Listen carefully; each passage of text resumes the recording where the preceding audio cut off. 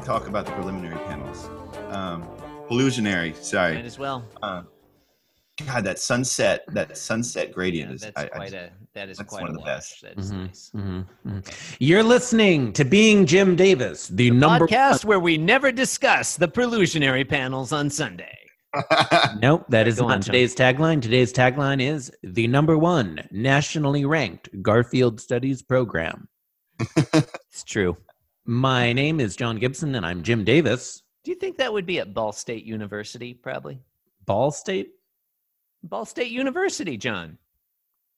It's Jim Davis's alma mater. I think Ball it's located State in University. Muncie. All right. I know. It's a weird name. There's no state called Ball. You mean Munchie?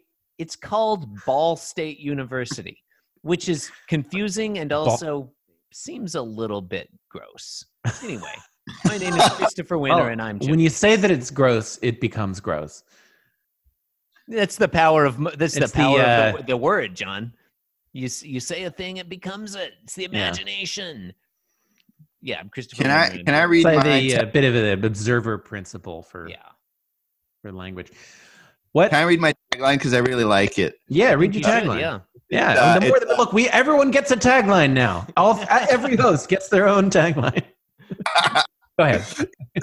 It's the podcast that removed the bump from the bump a bump a bump. I do like that one. It is a good one. Why would we remove the bump? So it's just which bump is it? Is it all of the bumps in bump a bump a bump? It's hard to know.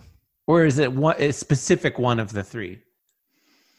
My tagline for the record, you're listening to Being Jim Davis. It's everywhere you want to be. Chris, you already read a tagline. I didn't read it. No, that one I inserted improperly. We're up to 4. We've got four taglines for today's episode. Oh, we're nearing our world record. Ladies and gentlemen, this could be a record-breaking episode of Being Jim Davis. Not counting the special episode where there was nothing but tagline. Yeah. Okay, actually, no. Not counting the mezzanine. Not going to get anywhere near that record. My name is Joe Rothenberg, and I'm Jim Davis. Okay. Mezzanine is going to have its own tag. Joe, Chris. Uh-huh. Sunday. It's January 17th. It's 1982. Mm-hmm. Reading some Garfield here. It's number 1309. God. 1309. What happens in this illustrious installment of Garfield? John, in today's Garfield, a new character, Odie the dog, is introduced. I don't remember that one. I wrote it. Did you write it? Okay. I did. I guess I didn't finish writing taglines. Yeah, Sunday was blank. I just threw that on there. Nice. It's basically true. Yeah, that's pretty much fact. Okay, so this one starts off with 2 prelusionary panels, which we're going to discuss at some length. Joe, let's hear your thoughts about this gradient and prelusionary panel alpha. I just want to say that I like it. Yeah. I like it goes from red to yellow to purple. Those look like the main colors to me. And on the way, it passes through orange and sort of a grayish color. Garfield orange. Yeah. It does all the oranges, really. I just like that it's sunset interesting. look. Like it's almost a rainbow, but there's no green there between the yellow and the sort of the purple or indigo or whatever that is. Well, Jim Davis, known hater of green. That's why Lyman disappeared. Which gives it, as Joe says, could not recolor a sunset look.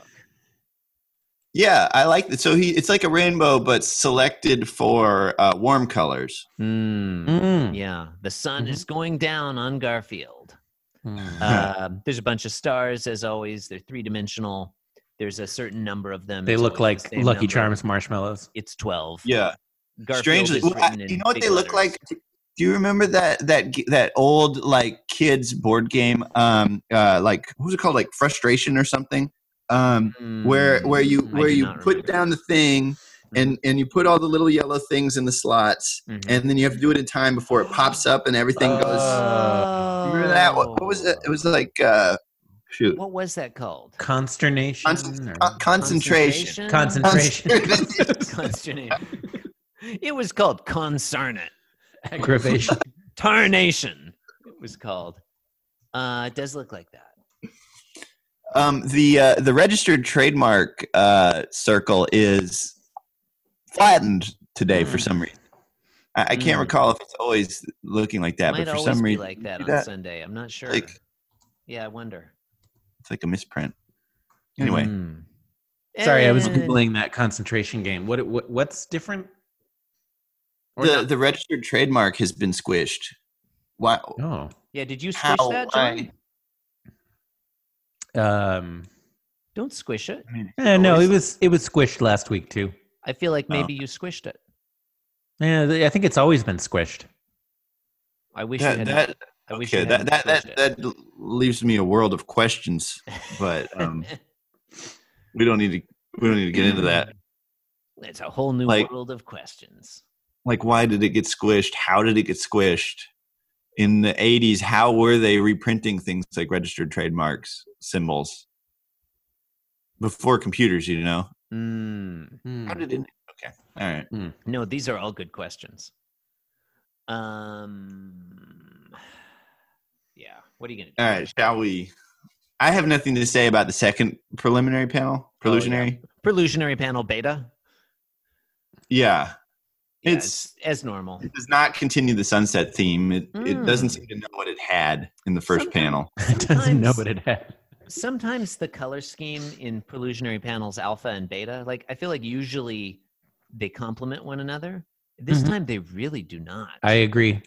Even the border of the first preliminary panel is it's like a different. It's a different flavor of it clashes with the mint green background of sort of preliminary panel beta. And beta. Yeah. Yeah. This is like preliminary panel alpha is. I think I'm glad Joe brought it up. It's a real keeper. It's a real tour de force. Hey, but I think we should keep that gradient in our back pocket because I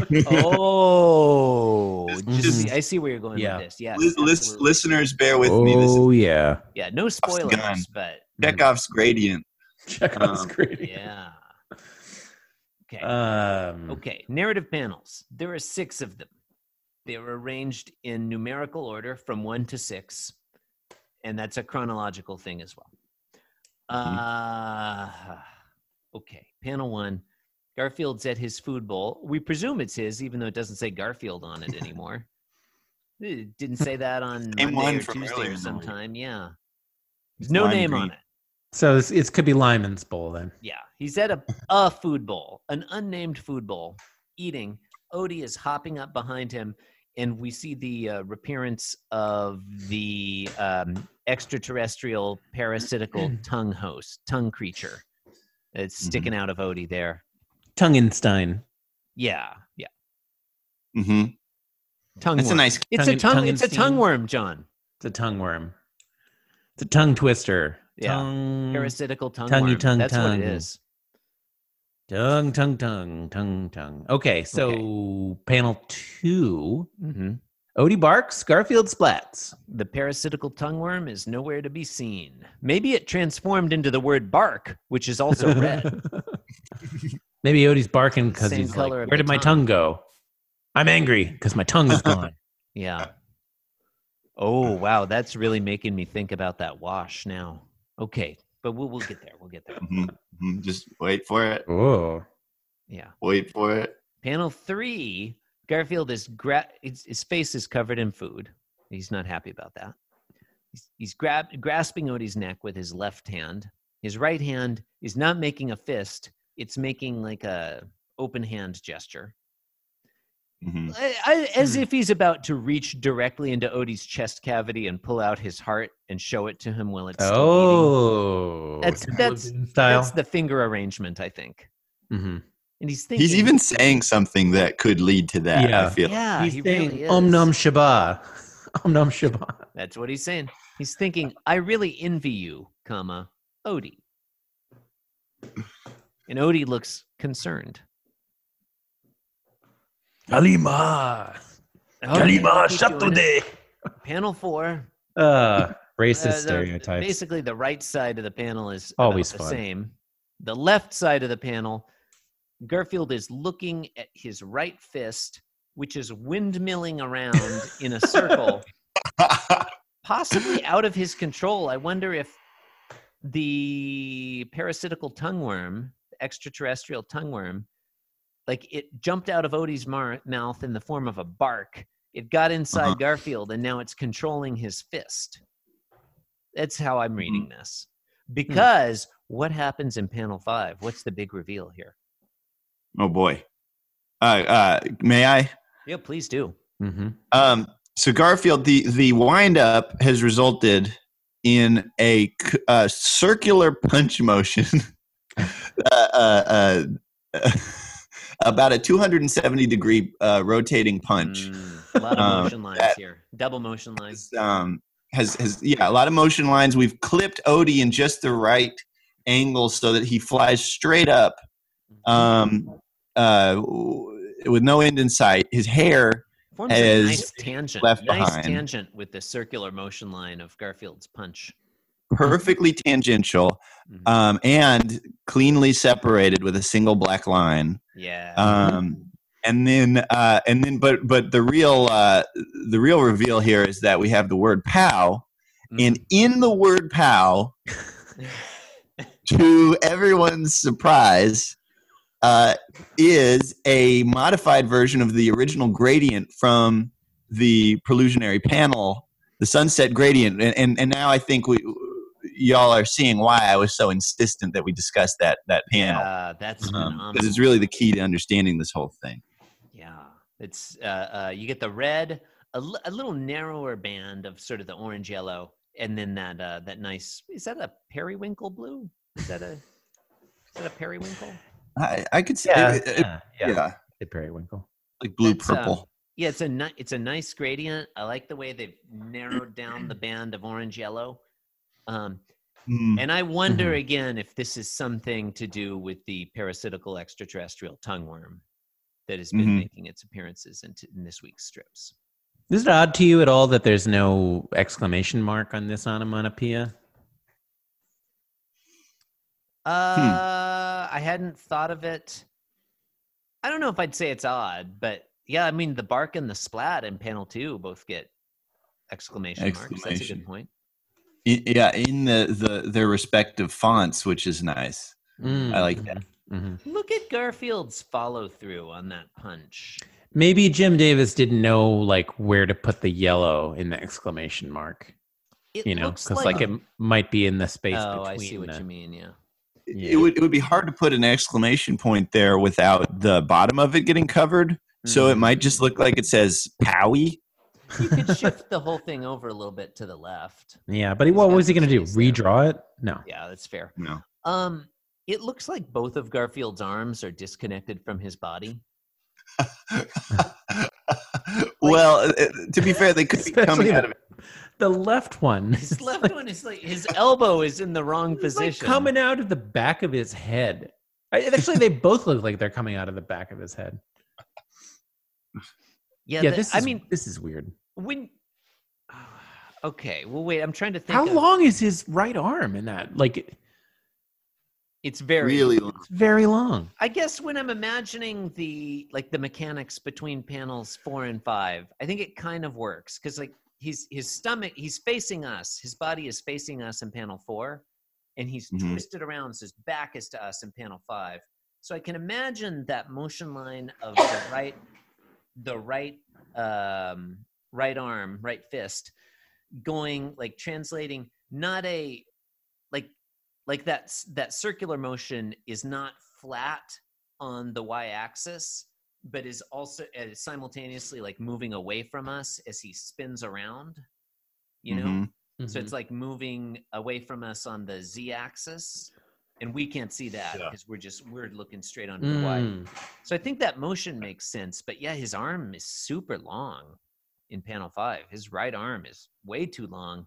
And I guess his left arm is like he had Odie's neck, and as he spins away, he releases as the punch hits. And so like his left arm is shooting back like an elastic rubber band or something, but the positioning is super weird. Yeah, it looks like he broke his elbow in the process. Do what you got to do. It was worth it. Yeah.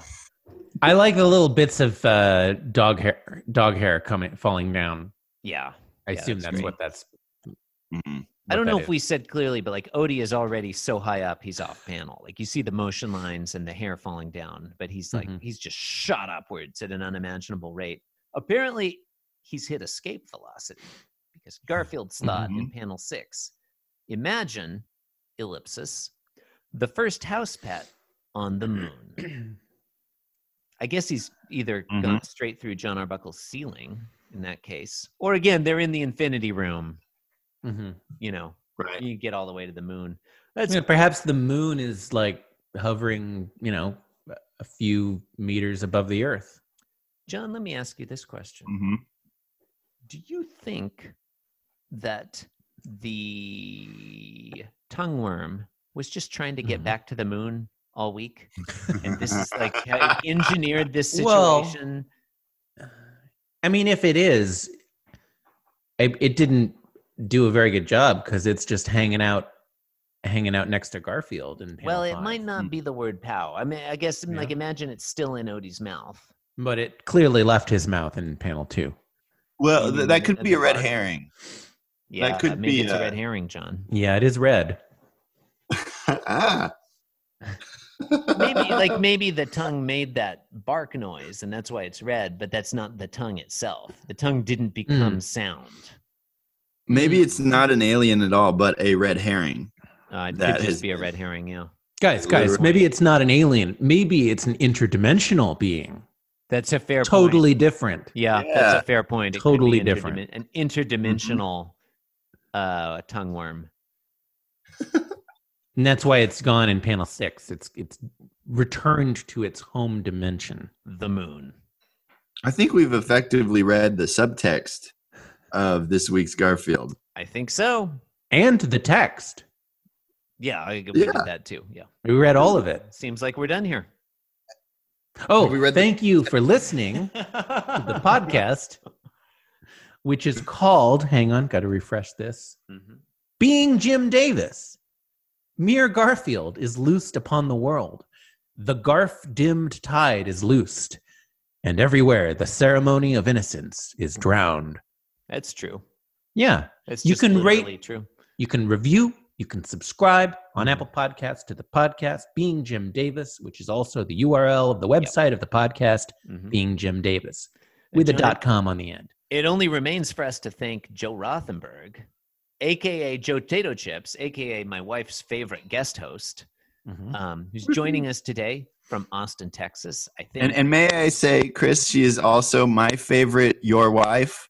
Oh. Yeah, I'll second that. Best wife you've ever had. Well, I mean, let's not jump to conclusions, but you know, we don't know. The future's uncertain. Well, I mean, she's also the worst. Just saying. True. Also, the worst. Listeners, you're gonna want to go to joerothenberg.com, check out Joe's animation. Maybe order some. Buy from his shop. Promo code BJD. 20% off. Chris, was it you who for a while was introducing your Christine as your starter wife? I don't remember doing that. Or was that your brother? They're both strong possibilities. They're both very possible. We are all horrible people. I feel like, look, I'm like 16 years into this marriage. If at one point I was referring to Christine as my starter wife, I don't think that's a plausible name now. She's also in this room listening to me say this. All right, is the podcast over now? Favorite of my wives. She's close. I think we're done. Yeah. All right. Thank you and good night. Thank you and good night. Thank you.